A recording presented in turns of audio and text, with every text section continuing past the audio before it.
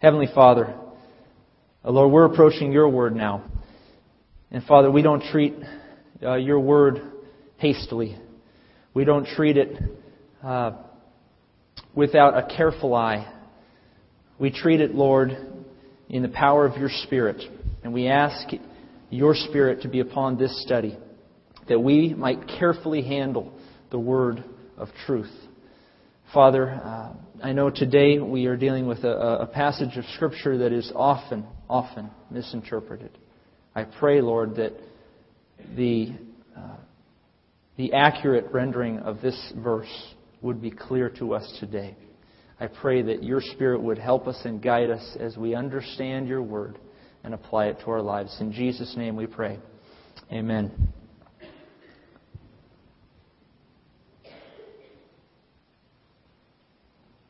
The year was 1992. The scene was a gymnasium of a small Christian school where hundreds of young, impressionable students had gathered for chapel. A young Christian girl of about 12 years of age sat down in the gym along with her classmates. This young girl had grown up in a loving Christian home. She had come to believe in Jesus Christ as her Savior at a very young age. She had been instructed well in the truths of the Bible, both at home and in her Sunday school. She loved God, and she knew that God loved her. She never doubted God's love for her. And she was confident that one day she would live forever with God when this life was over. The speaker that day at her Christian school chapel was a youth pastor from one of the local churches. She didn't know him, but when his message was over, she would never forget him. The speaker strode to the pulpit with passion in his heart and an earnest desire to make a difference in the lives of these young Christian school students. He opened his Bible to 2 Corinthians chapter 13, verse 5. And he read, "Examine yourselves as to whether you are in the faith.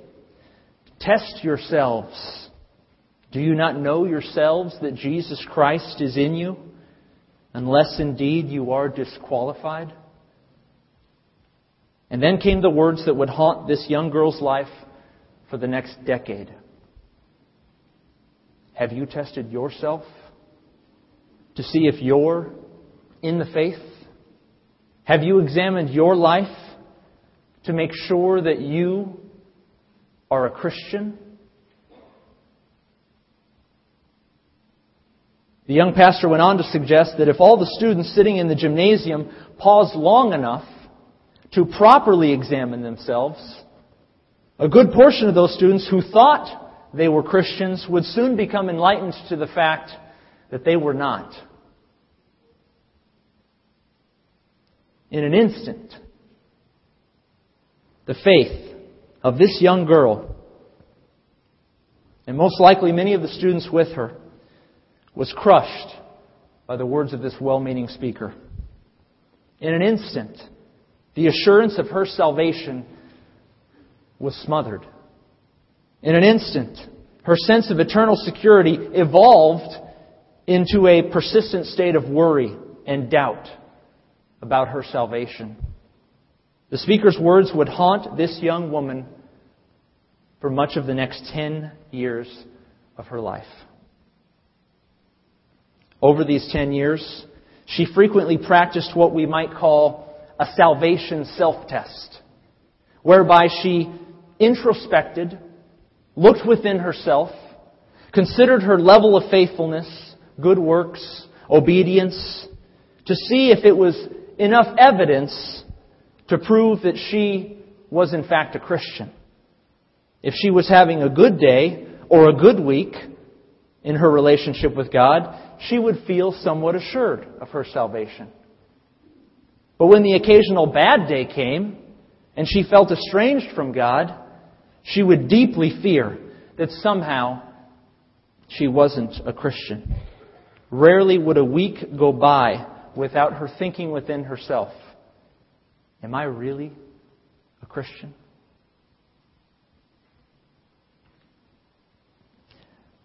I speculate that this girl's story relates to some of you. I imagine that some of us have at one point in our lives been able to identify with this girl's story. And I think it's not too far for me to say that some of you hearing this story right now are thinking within yourselves, that's exactly how I feel right now. To you who are feeling this way, I have two things to say to you. One, you are not alone in this fear. Many Christians have at one point in their lives dealt with this kind of fear that they are not saved. In fact, the story that I tell you today is none other than the story of my wife. It was my wife who spent 10 years of her life worrying deeply about her salvation because of one offhanded comment by a well-meaning speaker. The second thing I want to tell you is that there is hope. The reason my wife labored through 10 years of doubting her salvation was because this well-intentioned youth pastor was not carefully handling the word of truth. His interpretation of 2 Corinthians 13:5 was wrong. And when my wife came to understand 2 Corinthians 13:5 as the Lord intended it, along with other clear teaching about the assurance of salvation and the doctrine of eternal security, her doubts ceased. Today she is confident in her eternal destiny, and so can you. And so can you. Upon closer inspection, the self-inspection advocated by Paul in 2 Corinthians 13:5 has nothing to do with justification. Nothing to do with it. And we're going to see why today. Not only that, we're going to be reminded today of where our assurance of salvation comes from. Doubt will abound when we look at ourselves. But assurance is found when we cling to the promise of Jesus Christ that all who believe in Him have everlasting life. The title of my message today is Examine Yourselves. Subtitle, What Paul is and isn't saying in 2 Corinthians 13:5. What Paul is and isn't saying in 2 Corinthians 13:5. Go ahead and turn there if you're not already there. And let's begin to understand this text. Let's read it again. 2 Corinthians 13, verse 5, Paul says, Examine yourselves as to whether you are in the faith. Test yourselves. Do you not know yourselves that Jesus Christ is in you? Unless indeed you are disqualified. Let's begin this process by asking a simple question. Who is being subjected to the self-examination in 2 Corinthians 13:5? Who is being subjected? What people are being subjected to this self-examination? Anybody? The Corinthians, right? This is Paul's letter to the church at Corinth, and he's giving them a command. It is the Corinthians who are being asked, admonished, commanded by Paul to examine themselves. The answer is obvious. But is it? You see, not only is Paul issuing a command to the Corinthians to be examiners of themselves, but the reason he does this is because the Corinthians have already examined the Apostle Paul.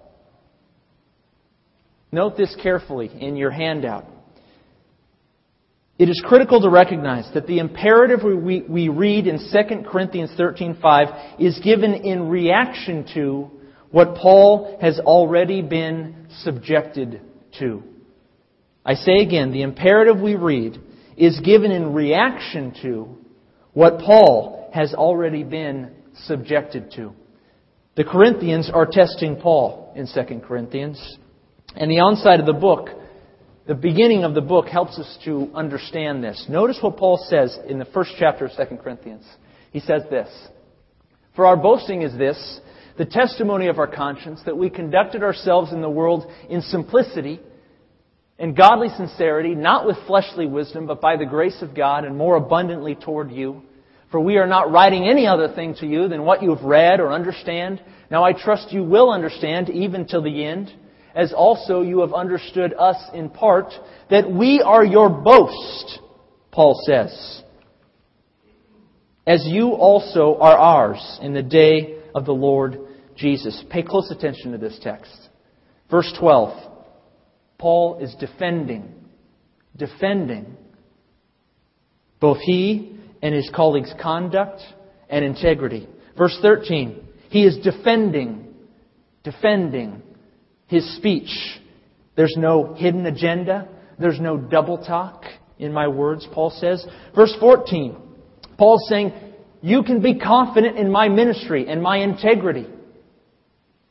And I'd like to be confident in yours. The onset of the book of 2 Corinthians suggests that Paul is beginning to defend himself against a church who are beginning to throw accusations his way. Some in the church at Corinth are questioning the legitimacy of Paul's apostolic authority. They are inspecting the Apostle Paul, and upon close inspection, they are finding him lacking. A good portion of these accusations are listed here. I've given you them kind of in bulk order. These are accusations against the Apostle Paul in 2 Corinthians 10 and 12 only. So much more in the rest of the book. They said that Paul walked according to the flesh. These are either direct or implied accusations based on Paul's responses. They said you're a weak person with contemptible speech, maybe double talk. You have overextended authority, Paul. You're inferior to all the other apostles. You are lacking in knowledge. You've treated us as inferior to other churches. You've greedily desired our money.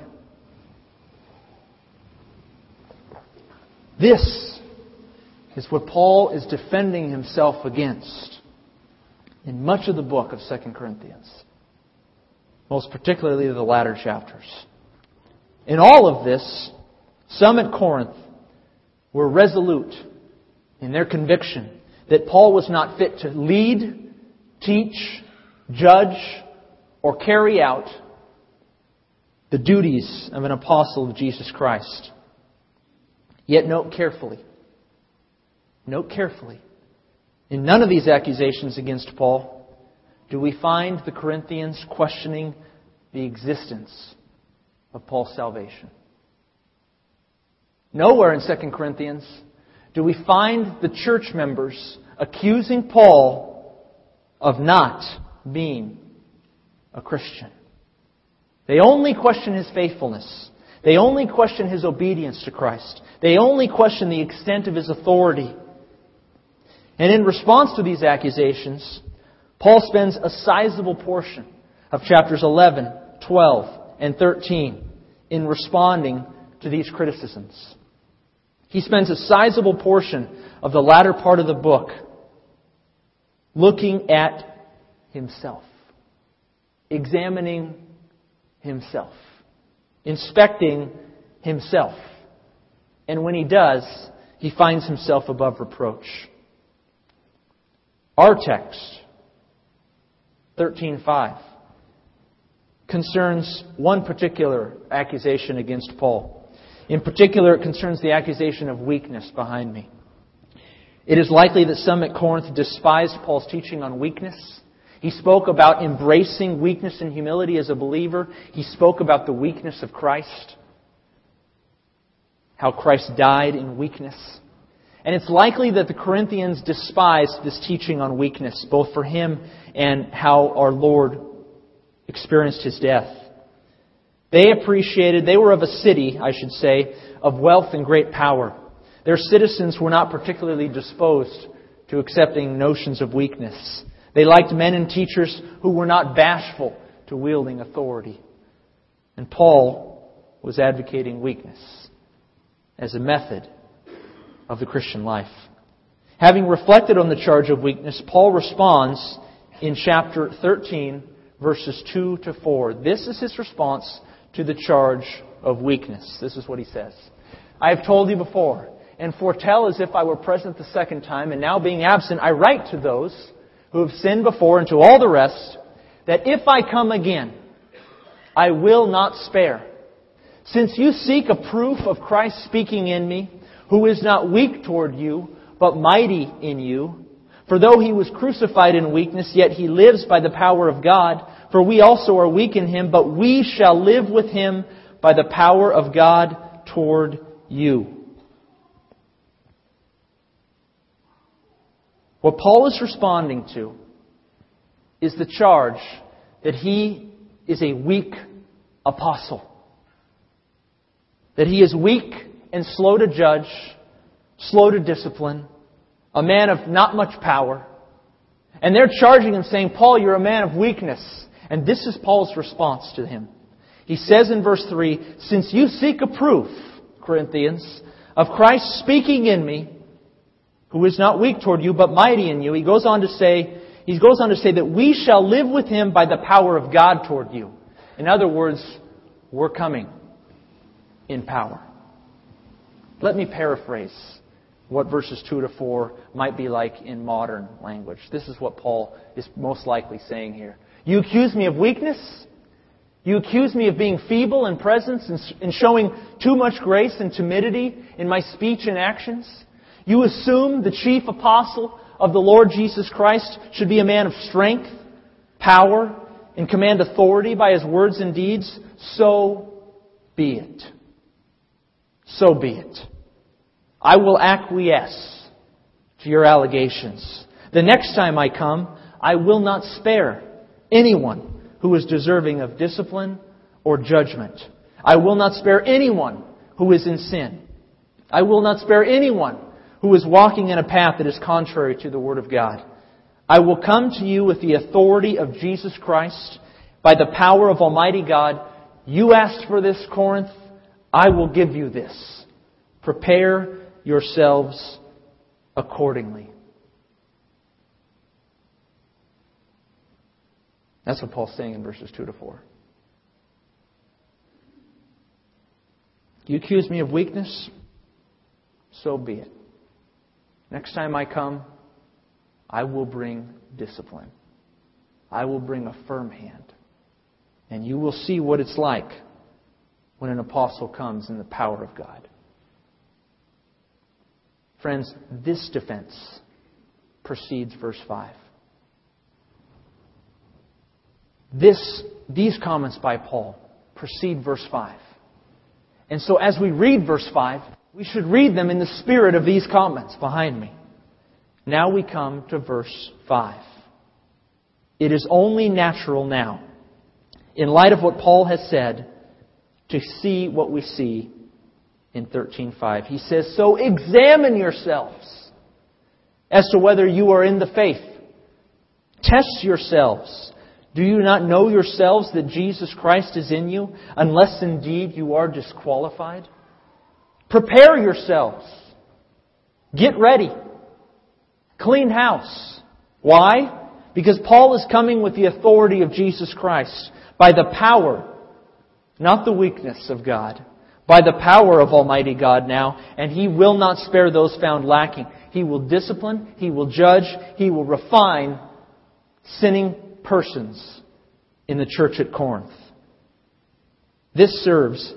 Verse 5 serves as an opportunity for the Corinthians to clean house, to examine themselves as they've examined him, to rectify themselves as they've attempted to rectify him.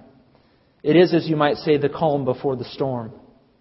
Now I want to pick apart verse 5 phrase by phrase, because as we do, we will see all the more why this verse has nothing to do with the assurance of salvation. Nothing to do with it. Let's look at it phrase by phrase. The first phrase, examine yourselves. A synonym would be test yourselves. The term yourselves that you see behind me in yellow, in both sets, are given in the emphatic position in Greek. That is to say, these words are the start of the sentence. Yourselves examine. Yourselves test. Paul says, you've been testing me. You've been examining me. Now I'm going to turn the table. Your turn to examine. Your turn to consider whether Jesus Christ is speaking through you. Moreover, excuse me, that you say, well, wait a minute, Pastor Neil, okay, it says examine yourselves, test yourselves. He's turning the table, but, look what it says after examine yourselves. He says examine yourselves as to whether you are in the faith. In the faith. See if you're in the faith. Don't these words indicate that Paul is questioning their salvation? Isn't that obvious? Isn't that exactly what those words mean? I don't deny that a casual reading of verse 5 may look like Paul's questioning their salvation. I don't deny that. It looks like it. From an English reading, from a casual English reading, it looks like he's questioning their salvation. But sadly, this phrase, in the faith, in te piste, is terribly misunderstood. Terribly misunderstood by many well-meaning Christians. In reality, all the available evidence that goes back to this phrase, in the faith, in te piste, all of it suggests that Paul is not questioning the existence of their faith. What he is doing is questioning whether Jesus Christ is dynamically at work within them. Take a look at how the Scriptures use in the faith. This same phrase, in te piste in Greek, this is how it's used elsewhere in Scripture. The only other use of this phrase, the exact phrase, in the faith, in Paul's letters to Corinth, refer to standing fast in the faith. That is to say, be diligent in the faith. Be strong in the faith. Hold your ground in the faith. Only two other scriptures quote this phrase exactly. 1 Chronicles 9:31 in the Septuagint, the Greek translation of the Old Testament, and Titus 1:13, neither of which refer to becoming a Christian. 3. All 9 remaining scriptures that merely drop the word in or the word the, so it might say in faith or the faith, before the term faith, never once are used in reference to a person's positional justification in Christ. I list all of the verses. What does this mean? To be very clear, the Bible never uses the phrase, in the faith, to mean to be a Christian. Not once. Not once in the Word of God is the phrase, in the faith, or in faith, or the faith, used in the Scriptures to refer to one's eternal justification in Christ. Paul is not calling into question their faith. What Paul is doing is he's holding up their lives. He's holding up their lives to the same level of scrutiny that they've held his. He's holding up their lives to that level of scrutiny, and he's urging them, test yourselves. Examine yourselves. You've been testing my authority. You've been examining me. Now it's your turn. Are you mature in the faith? Are you worthy of being a leader, a teacher in the Church of Jesus Christ? Paul's not questioning their salvation. They didn't question his. He's questioning their faithfulness. Jody Dillow makes the following comment about 2 Corinthians 13:5. Great theologian. He says this: being in the faith refers to consistency in the Christian life, not possession of it. Got a man with his dog there, you know. Good old, reliable, faithful dog. Consistent dog. Reliable dog. Consistency in the Christian life. That's what in the faith means. Being in the faith. Striving with Christ. It is not referring to the possession of everlasting life. Let's move on. What about the phrase, Jesus Christ is in you? Doesn't that indicate that Paul's questioning their eternal salvation? After all, he says, don't you know that Jesus Christ is in you? Here again, many well-meaning Christians contend that this phrase means that Paul might be questioning their spiritual rebirth. But as we just noted the synonyms between examine yourselves and test yourselves, so also we should take as synonyms the phrase in the faith and Jesus Christ is in you. Moreover, and this is even more striking, is if we go all the way back to verse 3, we see what Paul means when he says, when he discusses about Jesus Christ being in a person. What does he say about that in verse 3? This is what he says. I've told you before, and foretell as if I were present the second time, that if I come again I will not spare, since you seek a proof of Christ speaking in me, who is not weak toward you, but mighty in you. The Corinthians were examining Paul. They were holding his life up to a level of scrutiny, and they were saying, Christ isn't in you. But they didn't mean, you're not saved. What they meant was, you're not a spokesman for the person of Jesus Christ. Your life is not good enough, Paul, to be considered an apostle of the Church of Jesus Christ. Christ isn't speaking through you. We don't have to listen to you. What's Paul doing? Holding up their lives and saying, do you not know yourselves that Jesus Christ is in you? In other words, is Christ speaking through you? Is Jesus Christ, is He given you the authority to be a spokesman on behalf of Him?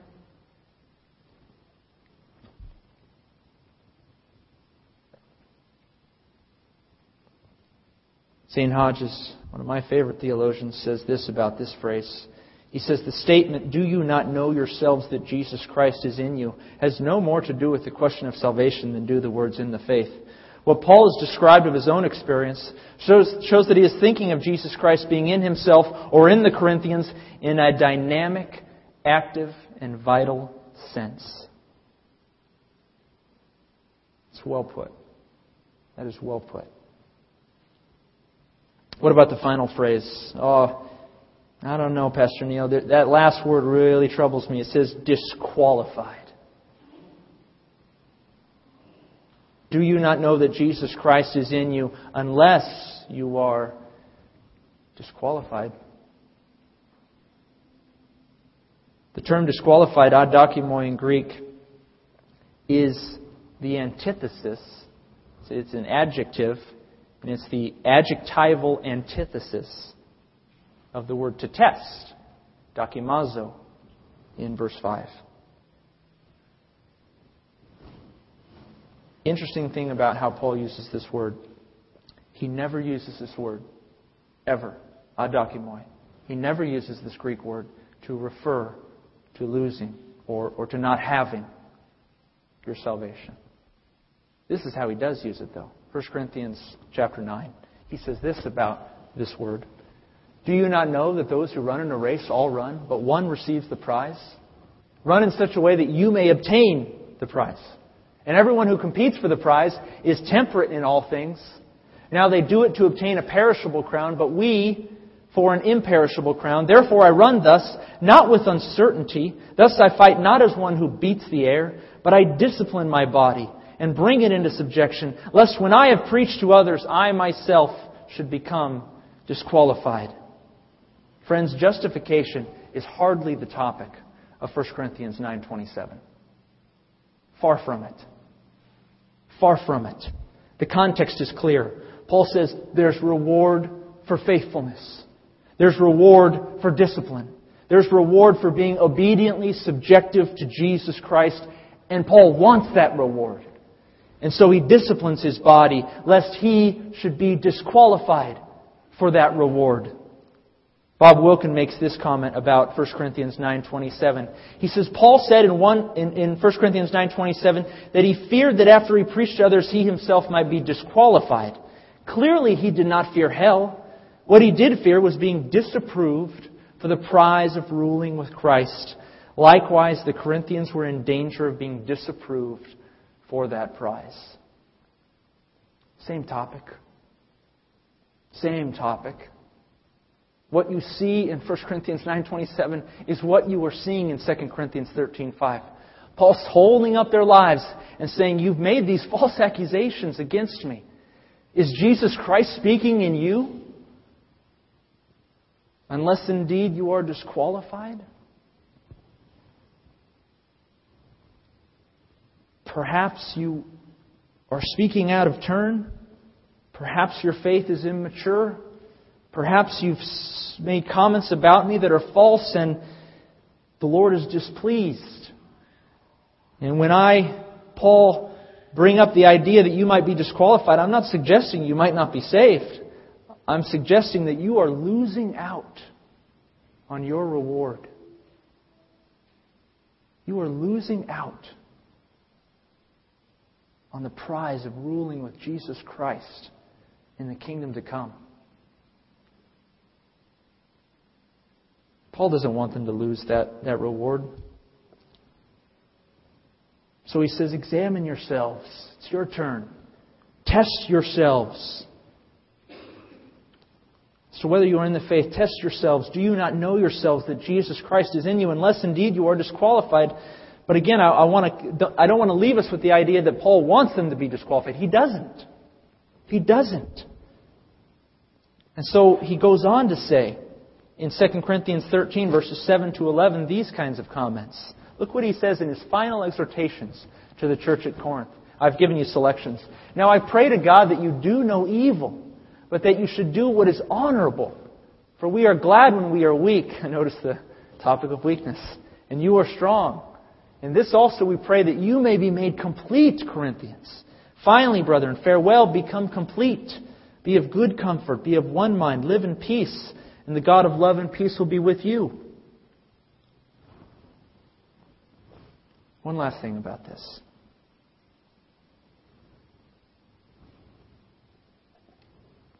Let's suppose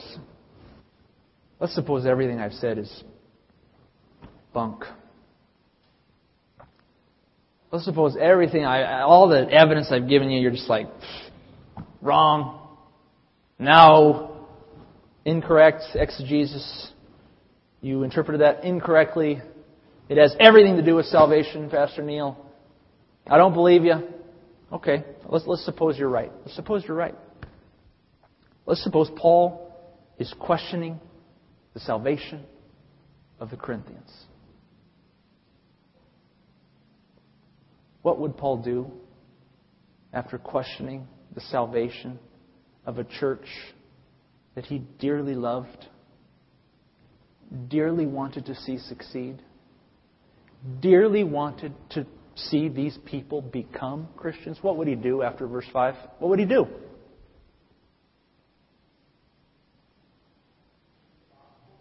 He'd preach the gospel. What does he do in verses 7 to 11? Do you see the message of eternal life in the latter parts of 2 Corinthians? Do you see Paul saying, this is how you get saved? I'm questioning your salvation. Verse 5, you might not be in the faith. I don't know. You should have doubts. Oh, and by the way, do no evil. Be good. Be honorable. Be peaceful people. Would that make any sense to you? No. Is that not reprehensible for Paul to do if, in fact, verse 5, he is questioning their salvation? Would it not be reprehensible? Yes. If verse 5 had any inkling of Paul questioning the legitimacy or the existence of the salvation of the people in Corinth, then verses 6, 7, 8, 9, 10, 11, and following to the end of the chapter, which have nothing to do with how to become a Christian, would be reprehensible. Paul doesn't talk about how to become a Christian after verse 5.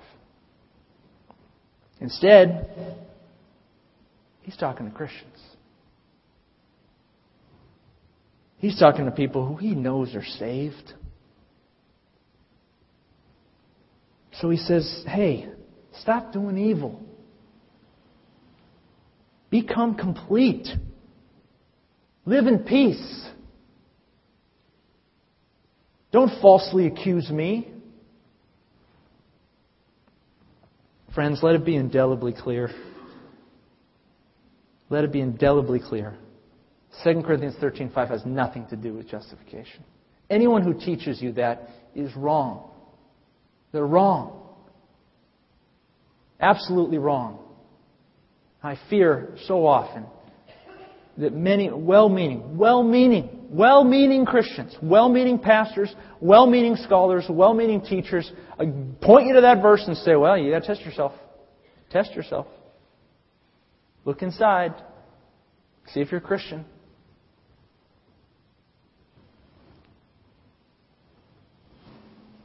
Can't find it here.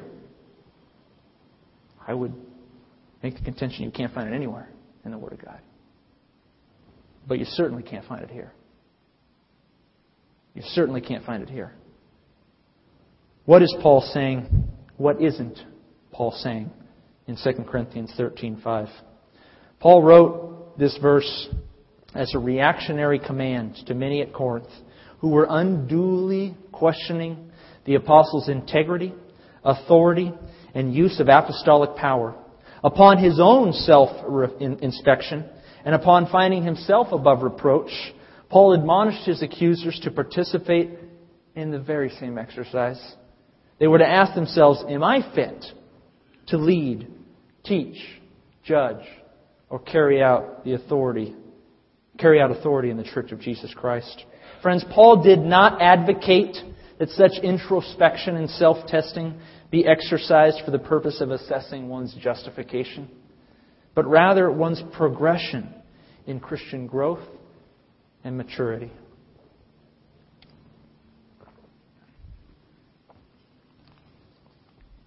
But I do want to go back to that story about my wife. She lost assurance for 10 years because of this preacher. One false word by someone not carefully handling the word of truth.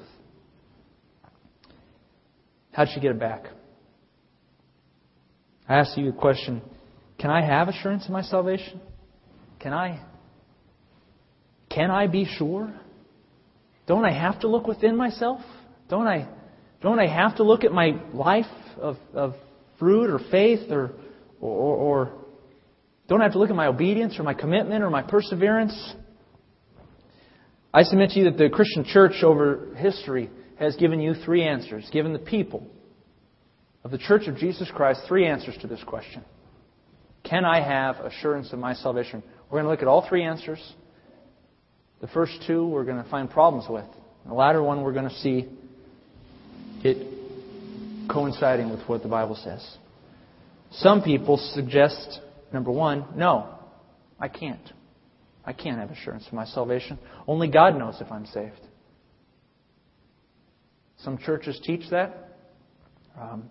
Some theological systems teach that. That you can't have assurance. Only God knows if I'm saved. There's a significant problem with this, though. Significant problem. The problem is this. This mindset denies repeated claims in the Bible that we can be sure of our salvation. I've just listed these scriptures for you. There's many others. I've given you a few. A smidget that I'd like you, if you have questions about it, go home on your own. Read them plainly. And tell me, is this not assurance of salvation? Number one, we got to throw out. It's not biblical. The Bible says we can be sure that we're saved. So let's go to number two. There's some people who say, yes, I can have assurance if I continue in the faith until I die. If I don't, I was never a Christian to begin with. Now, put aside the phrase, in the faith. I mean, we just kind of talked about that today, but consider it as if I continue in a life of faith. Okay? Continue in a life of faith, I can have assurance. And if I don't continue in a life of faith, then I was never a Christian to begin with. I know, there's no doubt. No doubt in my mind that many of you have at one point, or perhaps today, hold this view. No doubt. I held this view once. I held this view for maybe 2 years of my life. I want to show you very clearly why this view cannot be true. This view cannot be true. It's not possible. And this is why. There are problems with what we might call persevering in the faith.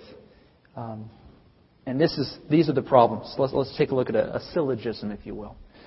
Next slide. Problems with perseverance. I'm going to give you 2 premises and a conclusion. Premise number 1. Premise A. A person can be assured of their salvation if they persevere in faith until the end. Okay, that's our first premise. Let's suppose that a person can be assured of their salvation if they persevere in the faith.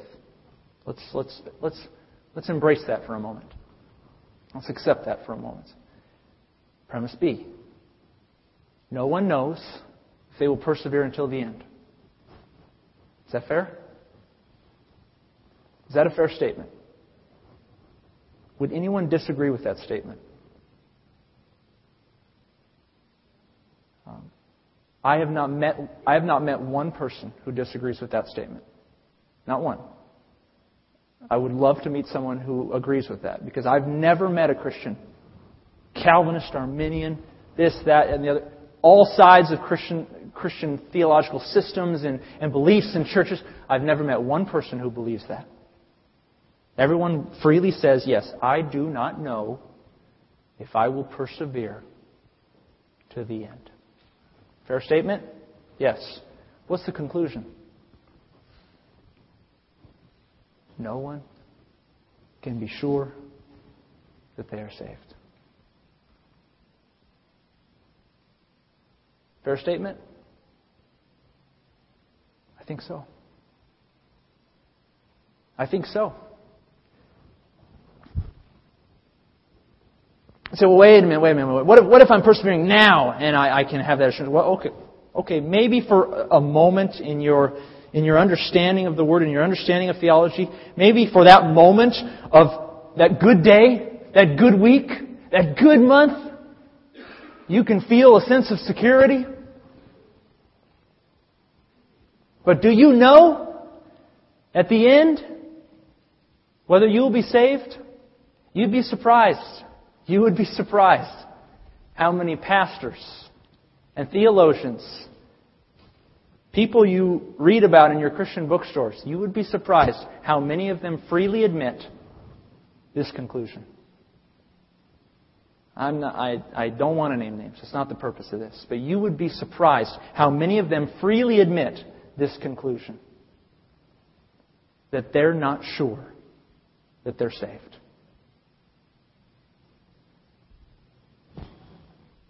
And let me suggest that because of this conclusion, because no one can be sure that they are saved, if you adopt viewpoint number 2, it becomes the functional equivalent of viewpoint number 1.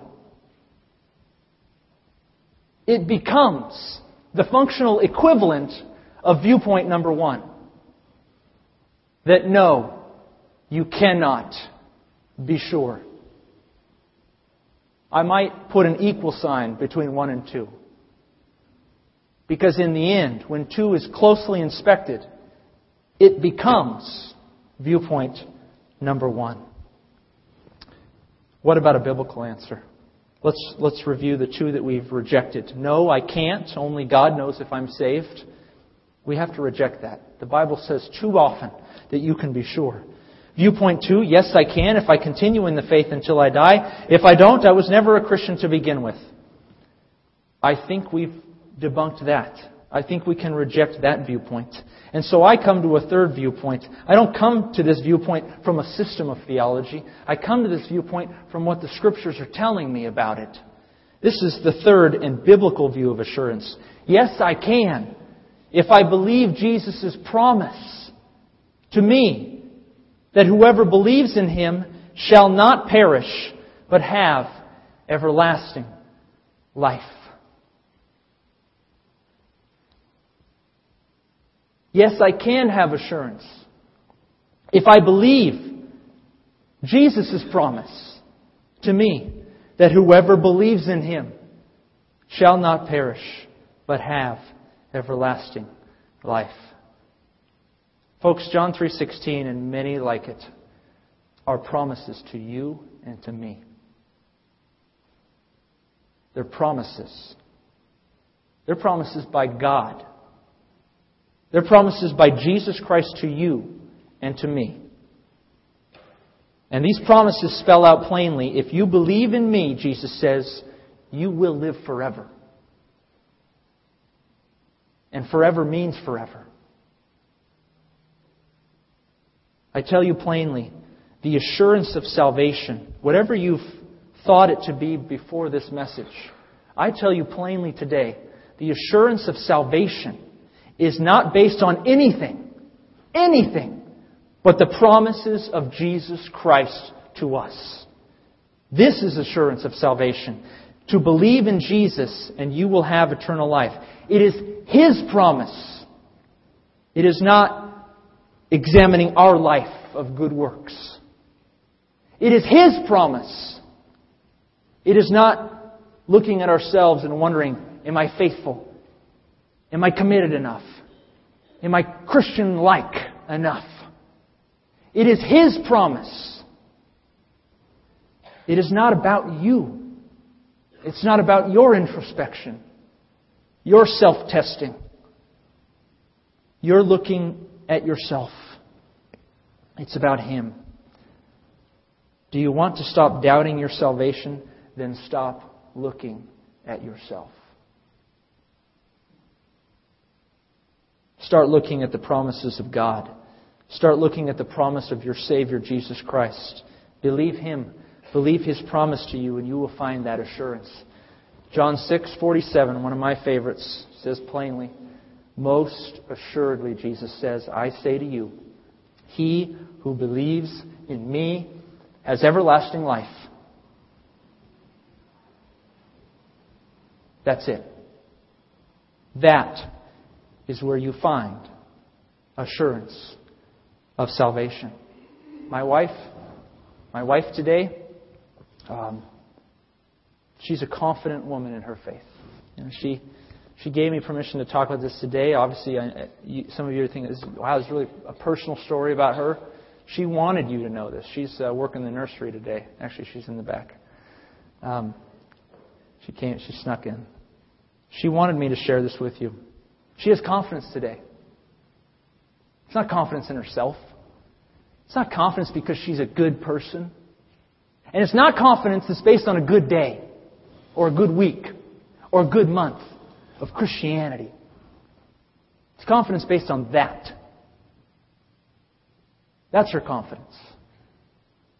And when that's your confidence, you will be assured that you are saved.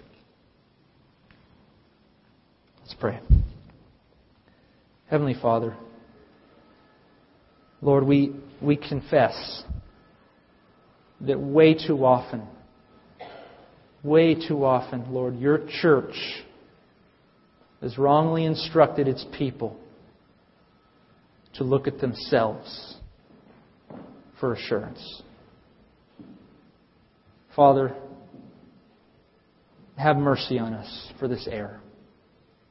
Have mercy on us for thinking that we could identify whether or not we are saved based on our works or our perseverance or our obedience or our commitment. Shame on us, Lord. We ask your forgiveness for thinking that. We confess that our assurance is now based on your promise to us, not based on ourselves. It's based on your Son. Jesus Christ told us that if we believe in Him, we will be with Him forever. And Father, we embrace that promise. Father, I pray that anyone here today who has never believed Your promise, the offer of salvation, I pray that today in their hearts they would believe. They would believe that Your Son, Jesus Christ, is the Savior of the world, the giver of everlasting life. And I thank You, Lord, that they right now are a child of God. For those of us, many of us, who have lost our way, who have accepted that promise and since have begun to once again look back at ourselves. Lord, forgive us for that and renew in us again that sense of assurance that we can have when we look at Your Word, at Your Son's words, at His promise that all who believe in Him have everlasting life. Thank You, Lord, that it is that simple.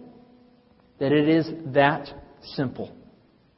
I thank You, Lord, that You've reached down in Jesus Christ to save sinners. Lord, we accept that promise. We thank You for the gift of everlasting life. In Jesus' name, amen.